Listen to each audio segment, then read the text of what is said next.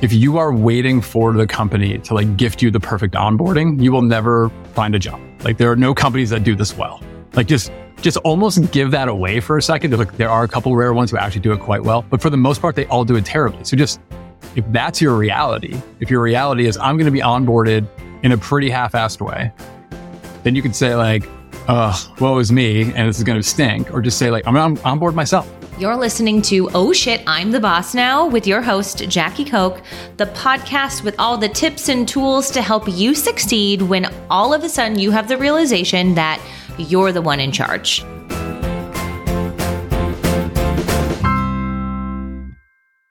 Hey, welcome back to the show. Today, I am joined with a guest who is a leadership and management expert, and we dive into lots of different tools and strategies that you can implement into we talk about like your first 100 days and different things you can start to implement when you find yourself in a leadership role.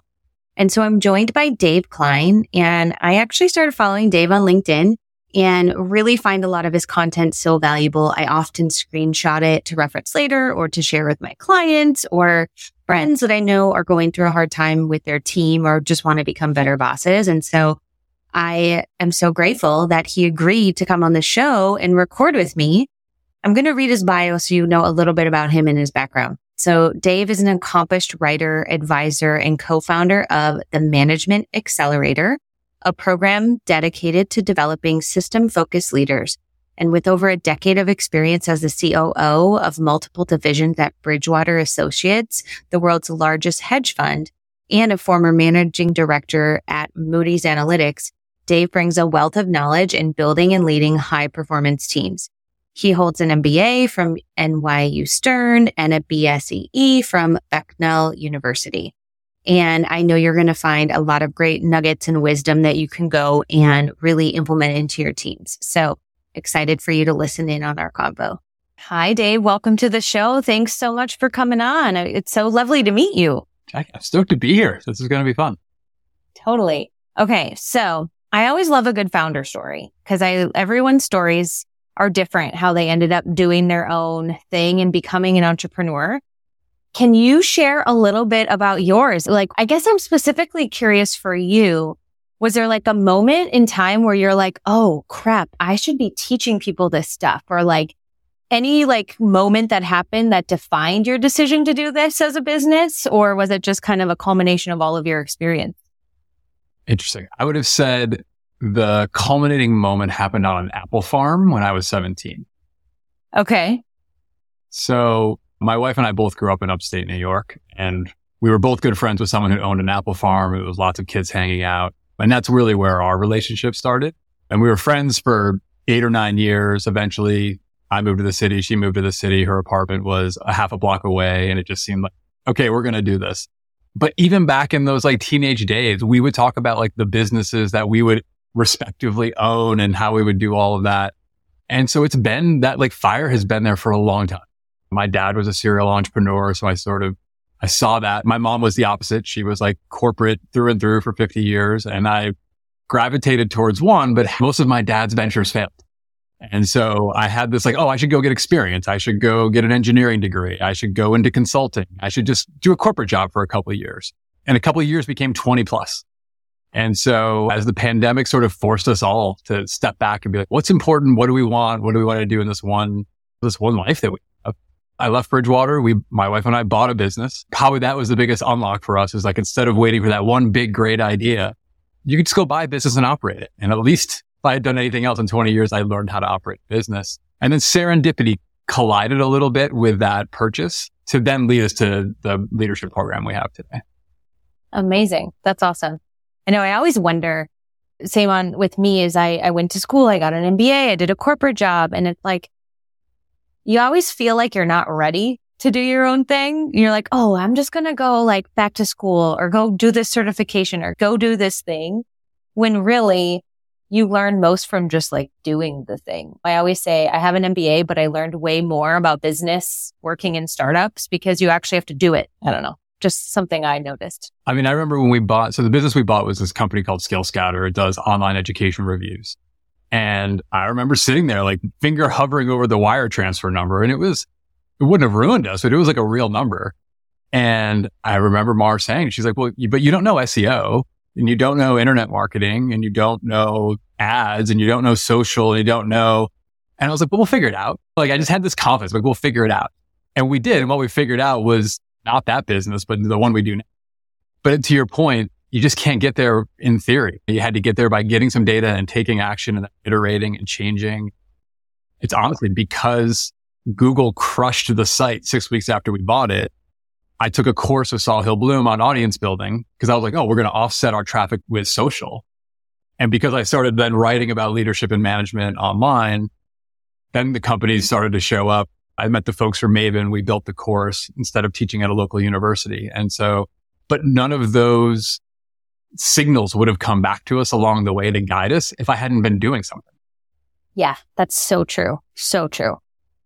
Okay, so give listeners a little bit of an overview of your business and the different things that you offer and how you partner with folks.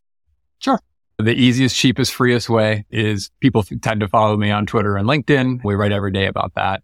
But once a week, I publish the management playbook. So that's where we get to go a little bit deeper in terms of how do you actually implement some of these ideas. So much of management is theory. Like here's a great framework, or here's a great notion, or here's a pithy quote. And I remember throughout my career, it'd always be frustrating. I'm like, yeah. And then I'd turn around to go do it and be like, but how in my context and with my specific industry or my specific function. And so that's what we strive to do with that playbook, is to not do it in like a cookie cutter way, but to give you sort of, well, if you're in this scenario, here's what you could do, or here's a specific tactic. Right? Like our sort of guiding mantra with the playbook is like just one step. Could you read this and then turn around in your team and take one productive step? Because again, that will hopefully work, or it will generate data to tell you how you need to pivot to make it work. And then the people who want to go deeper with us, we have what we call the management accelerator, where we bring together 40 or 50 professionals into a cohort. We teach it both live, like in person, but we'll also teach it remotely, but it's live.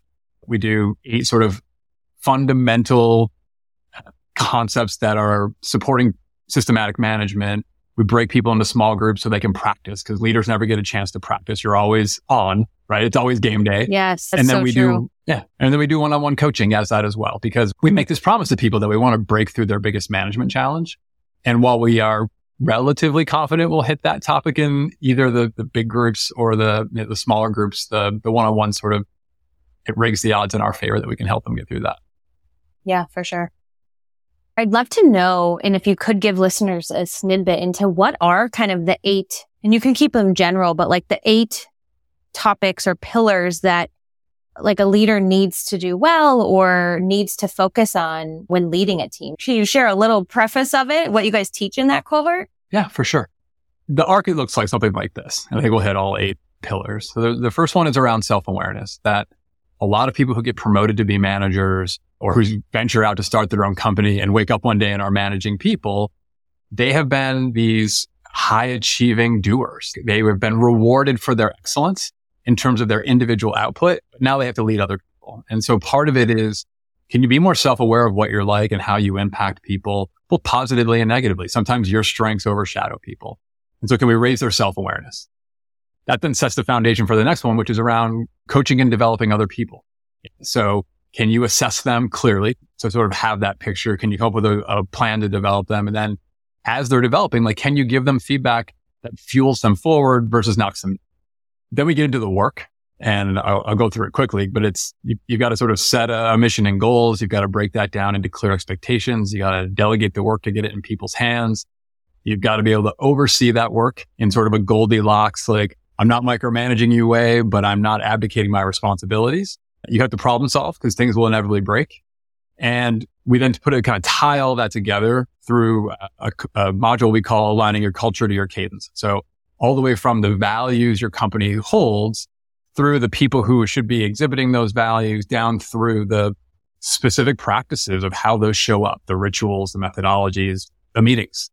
Then we finish back out with the people where we then go to recruit the new people because inevitably you're going to either grow or you're going to need to replace people. And then we finish with your professional competitive advantage where we once again go back to you and say like, well, what kind of leader do you want to be known as? And are all those pieces we just went through, Are they aligned to reinforce that brand, to double down on that competitive advantage, or are you making mistakes along the way that's undermined?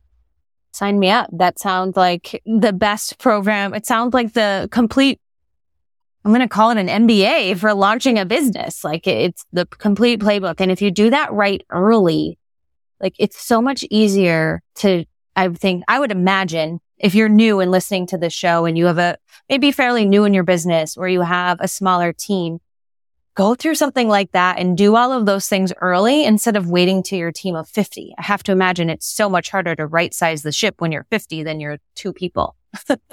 Yeah, well, it was a big surprise for us. So I would say that when we built the course, and again, this is 15 months ago, but somehow we keep teaching it month after month, either publicly or within companies. We felt we were building it for new managers. Like we thought the sweet spot, the neglected part of the market wasn't the executives, that it was going to be, hey, congratulations, you're promoted, good luck. And companies would walk away and like, oh, we could give people those fundamentals. And when we first put the course up, more than half the people coming in had 5 to 10 plus years experience managing. And we wrote to them to say, I'm so sorry, I can't let you in. I don't want you to be disappointed. This is like a fundamentals class. And a whole bunch of them pushed back and were like, can we talk about it? Like, I've been faking it. I've never had a good manager. I'm still drowning. I'm overwhelmed. I don't have a good system. And so we just decided to run an A/B test. And so we made half the first cohort brand new managers and half experienced. And it seemed to work better. And we got more engagement from and higher scores from the experienced managers. And so while we do have a lot of new managers, it really does fit breadth. And the second surprise is that 25% of our attendees are founders. Like that, we definitely didn't see that coming.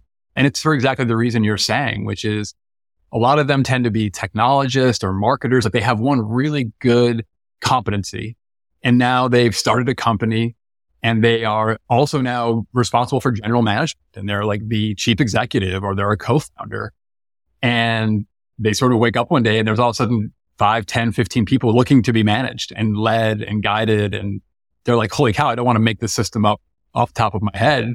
And so they're coming in and saying like, just hand us can you give me the like 101 operating system for all the pieces that I can build from? So that's been a pleasant surprise.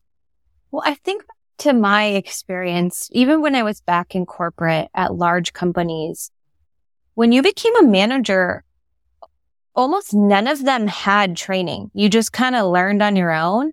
And the only time you got training is if you were a good manager. So like they invested in people who were good managers who never even got training. So it totally makes sense to me why people are like, no, I don't know what I'm doing. Because you think if you've never been in corporate America before that these managers get all of this training, just like interview training. Every time I go in and do an interview training, I'll meet with people who've been interviewing for 25 years and they've never had a training. And I'm like, how is this even possible? But I'm at the same, it's got to be true for leadership and management. Yeah. And sometimes when I talk to execs, it's almost like hazing. It's like this little weird subconscious thing where it's like, well, I didn't get trained and I figured it out. And therefore my smart people who I just promoted, they should figure it. And on one hand, I'm like, okay, I get that. But like, I just want you to be a ruthless, pragmatic business person and say like, is that the fastest path to a productive team? And I think like management, like training through hazing is not the fastest path to anything. And that's the reason that the numbers are always consistently 60%. 60% of managers fail in 18 months, from brand new managers to CEOs. And the CEOs are armed, right? They have executive coaches and boards and all of this, but they're failing at 60%. The brand newbies are like, it's a hard job. So like, why wouldn't we invest? Mm-hmm. Exactly. Totally. Okay. So when I was preparing for the show, I thought it might be kind of fun for me to give you some symptoms of things that my clients are struggling with.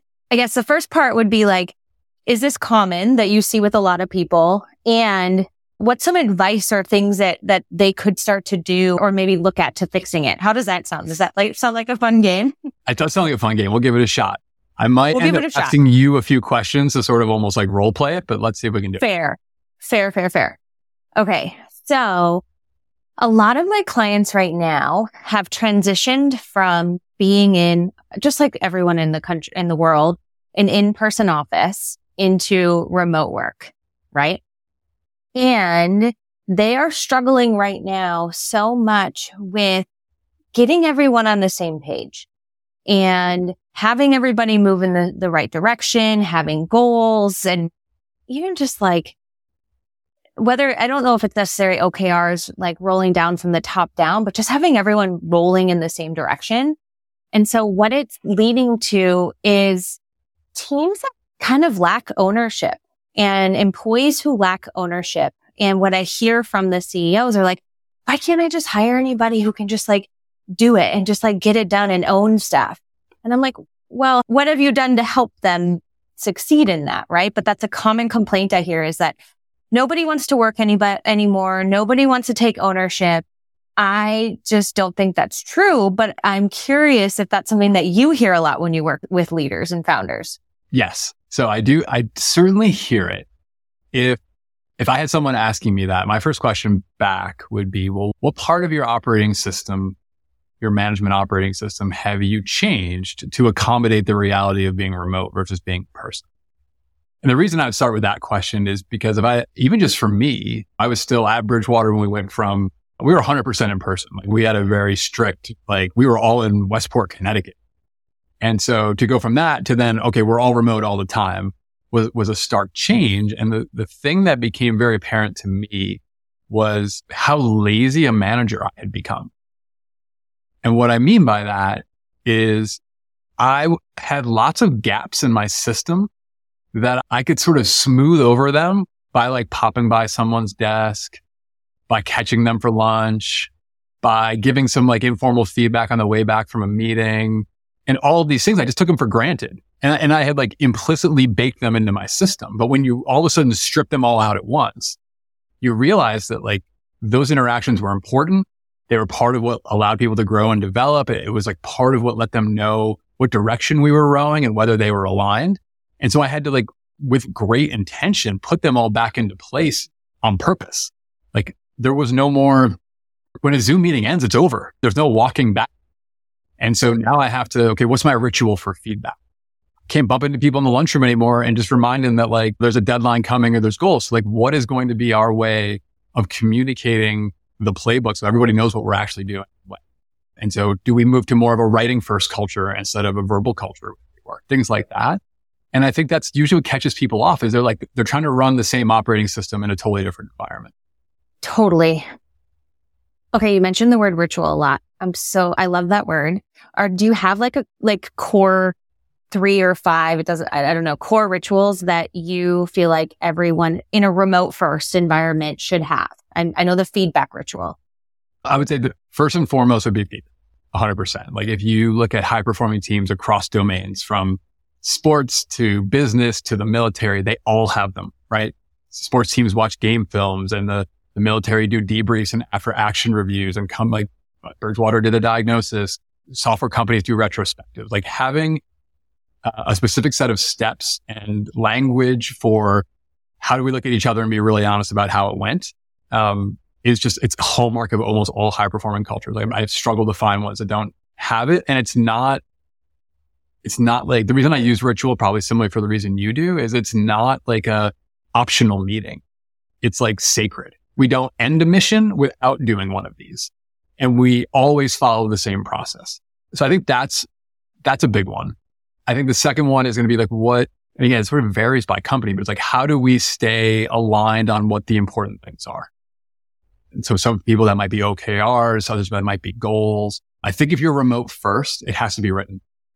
One of our early clients was on deck, and they were a remote first company. So it was kind of cool to learn from them because they had always been remote first. And their head of operations said to us, like, it's not real if it's not written. And so that became like part of their culture, which is like, that's fine that the two of you had that conversation, but until you've written it and put it into the Notion page or until you put it in Slack for other people to ratify, it doesn't exist. And they sort of held that bar really high. And so I think that becomes an important one. For me, I had this one, so this one carried over well, which is like, where does coaching happen? As a manager, like there's feedback and then there is sort of, okay, what is our goal? What is your development goal? Are they aligned or not aligned? What action are you taking to close a specific gap? What are other people telling you? And just giving people like the step outside of the day to talk that through with you, for you to sort of swing your chair to their side of the table I sort of hold that ritual to be different than feedback, which I think is more like the transaction and driving the work forward. One thing I don't know people would, so my last one would be, I don't know that people think of this as a ritual. So maybe I'm like stretching it a bit. I think when you're remote, you need a scoreboard. Like I think you need a public scoreboard.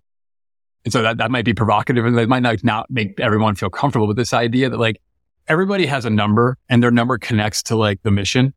Then the numbers should be public. Like we should all be staring at it in a way that allows for mutual accountability, that allows for transparency, a little bit of competitiveness, not cutthroat, but like, yeah, let's all try to win together and like carry our own weight. So I don't know. I have those four would be at top of my list. What do you think I'm missing?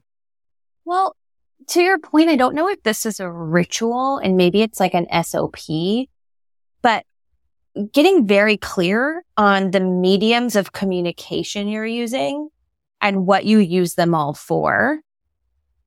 Because another thing that I hear a lot from a lot of my clients is, or I see a lot, I don't even know if I hear it, but like they're still just trying to do email and text messages. And I'm like, that doesn't work. Like establish some like communication parameters or guidelines. And again, I don't know if that's really a ritual, more like an SOP. But I think that ties to the intention. Like I had a company I work with. I was with them for a week and it was crazy because it was text, email, Slack, and WhatsApp.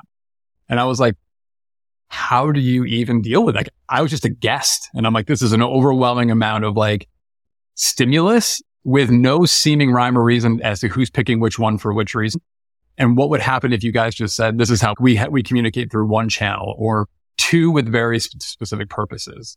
How much would you pick up just through that? Totally. I think it comes down to like, to your, like what you said, like the intention. You have to think about stuff because it's not just going to organically create itself like it would in person, for sure. Yeah. I mean, I think you hit all of those. And I think those are so critical to think about. Have you read the book? I think it's called Rituals for Remote Work. It's a pretty interesting book. There's a bunch of different rituals and it talks about like how even like meetings have to be run different because you miss out on like the social cues that you would get when you're in a person. And like, there's a bunch of cool ones in there. It's a good one. Highly recommend it. There's this is a bit of a sidebar, but just in case it's helpful, learning to teach. So we do our program mostly, we were remote. And so we went through the Maven Accelerator and part of it was, well, how are you going to create an engaging educational experience with Zoom boxes? And they gave us a lot of like tips and tactics that might just be useful. Because as I was going through it, I'm like, oh, I wish I'd known this when I was running a team. I would love them.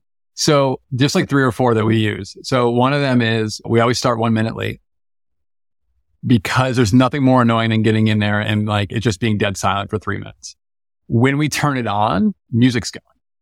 So now you might say, cool, that's kind of weird. Now we're doing it for 2 reasons. One is we ask people their hype songs. So we're using it to connect to somebody in like a very personal way, but we're actually using it to jar their attention from the other stuff.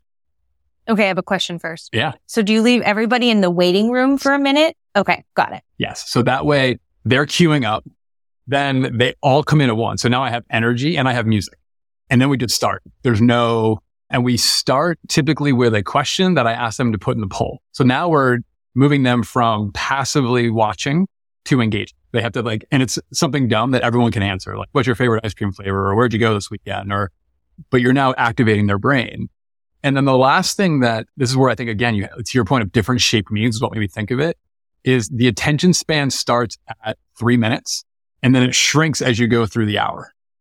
So one of the things that they'd encourage us to do is to constantly change the mode they're in increasingly small intervals. So yep, you could lecture for the first 3 minutes, but then you better ask them in a chat, or you better have a screen where they can drag something, or you better have them have a workbook to put an answer into. Then you bring them back and forth and back. And then you might have someone come off to talk. And so that's sort of if you could bring that same set of ideas, that's what you're up against as a manager. And to be fair, I have an unfair advantage. Like people paid to come to a course. And so they're invested. A lot of times people are like falling into your meeting already in like a begrudgingly space. Yeah. How cool would that be? Imagine going back to Bridgewater and if you like started all of your team meetings that way. Yeah. Like, I think it'd be like a fun challenge. Like, how can I make this the coolest meeting you attend today? It's funny. It's one of the reflections I had because it sounds so ridiculous when I say it out loud. Like I always sort of dreamed of like having meetings that were awesome that started with music, but I never had the courage to do it. And then I was in a medium where I could see the power of it. And I'm like, I would totally do it. I would 100% go back. I would know everyone on my team's favorite song, or I would like ask different persons of people to put it in. Like we would like just raise the energy. Yeah, I would totally do it. It would be so great. Like, yeah. I hope if you're listening to this, you do some of that, or at least come up with your own hype song or something. Yeah. Look, I was taking a class today and it was like the first 5 minutes was like dead air. And I'm like, by 5 minutes, I was, yep, I can multitask. Oh, 5 minutes to like. Even by 1 minute, you're already multitasking. Totally. And you could watch the cameras going off. And you're like, you've lost half the room. Great. I have that is actually a question I have for you. Do you have opinions on cameras off or cameras on in meetings? It's a hot topic, I think, out there in the universe, at least on LinkedIn it is. And I feel like, well, I want to know your opinion before I say what I think, but I'm curious, like a team meeting, do you think you're an entirely remote company? Entirely remote. I think I have a bit more of a provocative point of view than most people, which I would be like, they should be on. Now, I feel like there's rare exceptions. And so like, we have kids. Like we have lives, like it happens. And so I'm not saying like, could you never, ever, ever, ever. But if I just like stare, like if I just think about my courses, like I could tell you like after the second class, I can tell you who's going to turn their camera on and who's not. So it's not that they took this moment of exception to turn their camera off or this one particular meeting because they like pulled an all-nighter and they're just like, I don't want to. It's because they're like, no, they're doing something else and they're not fully present. If I were in the shoes though of like, let's say I'm not willing to make that stand culturally, which my company, I would be like, we're going to have a meeting. I want the camera on. And part of that's for the signal. Like I want to be able to I have invested to be able to make eye contact remotely. I have invested to be able to see in a high enough resolution, whether you are losing energy or gaining energy, because I want to make the most of our time. I can't do that if your camera's off. I also find it so hard to, especially if you're new, like if you're a new person on the team, it is hard to build rapport and get to know people if their cameras are always off. And I also find when you're in a meeting, you've already lost so much of the social cues of like when you can interrupt or when you can like voice your opinion, that when the cameras are off, people talk over each other so much more than when cameras are on. Well, and then depending on how big the meeting is, you can't even see who's talking and not talking. My butt or my end, I'm not even sure which one it is as a leader, if you're running meetings and let's say you're not willing to make that stand and the cameras are predominantly off, I would ask people like, is your camera off for like a real reason or is your camera off because this meeting sucks? And that fix my meetings. Like that's part of the other problem is I think we go back to our earlier conversation of having intentionally recast my operating system. So I'm running all the old meetings now remotely, many of which are unnecessary or many of which are poorly engaging or many of which are someone's just an observer. And I'm like, come up with new norms. Like if someone's literally an observer, send them the AI transcript they can read in 2 minutes instead of sitting there 60 minutes, half paying attention. I guess we're kind of coming up on time. I feel like I want to pick your brain on so many other things, but do you have any final words? You could do another scenario. Okay. Oh, what would be another scenario? That was like the biggest one was the ownership thing. Okay. And then, well, I guess another, I don't even know if it's a symptom, but it's just like such little preparation for onboarding new team members, right? It's like, oh, here's your computer. Here's your email login. See you on Zoom in 3 hours. And then they wonder why their team members are not like getting up to speed and stuff like that. And so I guess that's the root cause. And then the symptom is people have no idea what they're doing or where to find stuff and all of those things would be another one that definitely comes to mind. I feel like you're teasing me. Like this is my new course. It is? Totally. I mean, pretty much, but for the other side of the table. But effectively, the thing we're launching at the end of the summer is this idea of your first 100 days leading a new team. But I think a lot of the lessons that like we're targeting leaders, stepping into a new team. How do you like get all the data you need? How do you turn that into your synthesis of like what matters and what doesn't and what problems to solve and which ones to postpone and who's good and who might need to be developed or let go, things of that nature. But a lot of that same mental map, that same phasing, I think if I were counseling someone stepping into a new team, it would be the same thing. Like if you are waiting for the company to like gift you the perfect onboarding, you will never find a job. Like there are no companies that do this well. Like just almost give that away for a second. There are a couple rare ones who actually do it quite well, but for the most part, they all do it terribly. So just if that's your reality, if your reality is I'm going to be onboarded in a pretty half-assed way, then you could say like, woe is me, and this is going to stink, or just say like, I'm on board myself. And so, so the sort of the arc I would give folks is like, okay, well, what data what information is important? And everything from what are the values and the culture of this company to like, what are the big initiatives that are going? How does our team get rewarded? And then move over to the people. Like, who are the big players on this? Who are the veterans who can give me counsel? Who are the people I should be like a little nervous about because they're not to be trusted? Or like you sort of go through, and if you create a map of like, what are all the processes? What are all the projects? What are all the people? And built relationships and got a decent fidelity view, then you could say, okay, now how do I go have the most impact? Oh, I got hired as a data analyst. Oh, okay. Where are the most important data analytic projects? Am I on those? How do I get connected to those? What tool do we have tools to help me? Do I have to recommend tools? And I think very quickly, if you just take that proactive stance, you can basically onboard yourself. Well, and you'll get onboarded quicker, and your manager's going to be like, oh, wow, they're really bought into that. Like, there's just so much power that comes with that, especially because your manager has hired you because they're probably underwater. And so if you're like taking on some of that and immediately relieving some of the stress, it just does so much for just even building the relationship too. And then if you want the bonus points, you basically have laid out the blueprint for how to properly onboard people that you can give to the company. And if you want the double bonus points, you volunteer yourself to run it, because then you have this outsized influence over all the new people who come in. So it's a little self-serving, but like very quickly you could go from a scenario of like, I'm being poorly onboarded into this company to I've defined how to onboard people into this company to I'm running onboarding for people into this company. And that's a pretty fast ascendancy for a new hire. Yeah, for sure. That's amazing. I'm going to steal that. I definitely we need to connect after the show, because I have so many people I want to funnel into that, to your course when it launches. I can think of at least 5 people right offhand that Awesome. Need to come take this. We'd love to have them. Well, any final words or insights to any first-time founders, entrepreneurs who are kind of like having a lot of oh shit moments of like, I have to be the one to do this and stuff like that while building a team that we haven't covered, that you feel like are super important for them to know? As you said, there were 2 that came to mind. And so I think one of them is recency bias. Like I traded some social stuff back and forth today. The famous Stephen Covey quote, the main thing is keeping the main thing the main thing. I think that especially for first-time founders or first-time leaders, you have spent your entire life saying yes. Like you probably got to where you are because you said yes and delivered against that yes more than anybody else. You took on more projects, you went beyond your boundaries, and you've been rewarded for that. And the thing they don't tell you is now your job is to say no. Like your job is to know what the main thing is, to defend it, to make sure that it is like fully optimized, to make sure your people don't lose interest in it, to take friction away from it so it can happen faster and more efficiently. And so that would be one, which is just like, there's so many shiny things. Everything, especially when you're the first time through, seems amazing and interesting and inspiring and you want to go chase them all.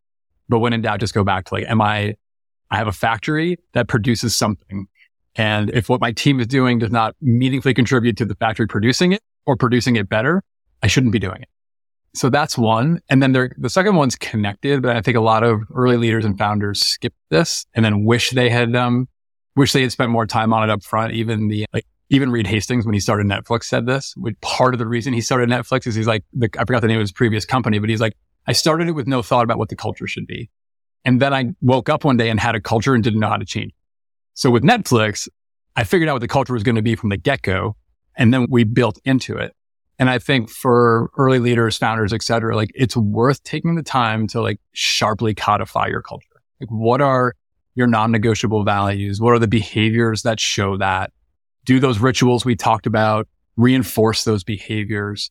And it doesn't have to be a 6-month shutdown exercise, but like, if you're saying like one of our cultural values is integrity, you haven't thought hard enough about it yet. Like you haven't said like with real sharpness, like, well, what type of integrity? We worked with this founding team and she had like brought in a co-founder and they had to part ways. And she said, yeah, but I knew we had articulated the value was integrity and this person didn't have integrity. And so as she described it to me, she told a story of how she had written a bad deal with a different founder and instead of going back on her word, she kept the deal. And she was like, I was so far north of fair. And I was like, that's your value of integrity. Like your value of integrity is that we will always be north of fair. And they're in the mental health space. And that's how they think about it with patients. And like when that clicked, now all of a sudden integrity isn't like being honest or whatever else. It's like, no, you're going to go way past the line of what is probably reasonable, because that's where we draw the line of fair. I just think investing your time to really go through like what are yours can make the really meaningful difference to attract the right people, to get them aligned, to advance your mission. So I guess that'd be the other one. And I imagine that's a lot of the work that you do in the course and the cohorts when you get to the culture area. Yeah. Yeah, for sure. Awesome. Well, where can listeners find more about the different cohorts and your playbook and this new course coming out? Where can they? I mean, I follow you on LinkedIn. So listeners, he offers really great stuff on LinkedIn if you're on LinkedIn. But where else can they find you? Dave Kline on LinkedIn, Kline II on Twitter. And then, the course is the MGMT Accelerator. So mgmtaccelerator.com. And the name of the newsletter is the MGMT Playbook, which you can find from either the social profiles or on Beehive. Awesome. Well, thanks for all the work you're doing in the world. I think that, so many lives can be changed when small businesses have great workplaces, because small businesses are what power this country. And it's like a ripple effect. If your work life is happy, your home life is happy. So it's like, I'm just so grateful that you're doing the work that you're doing to help create that, because I think it can be such a ripple. We love doing it and getting to work with people at 200,000 person companies and 10 person startups and local small businesses. Like we really did try to focus on the fundamentals that apply in all those domains. And it's actually this like 1 + 1 = 3 moment. We pull some of them together because they can all borrow lessons from the other domain that is unlocking in their world. So it's pretty fun. All right. Well, thanks for joining us, listeners, and we will catch you again very soon. Thank you.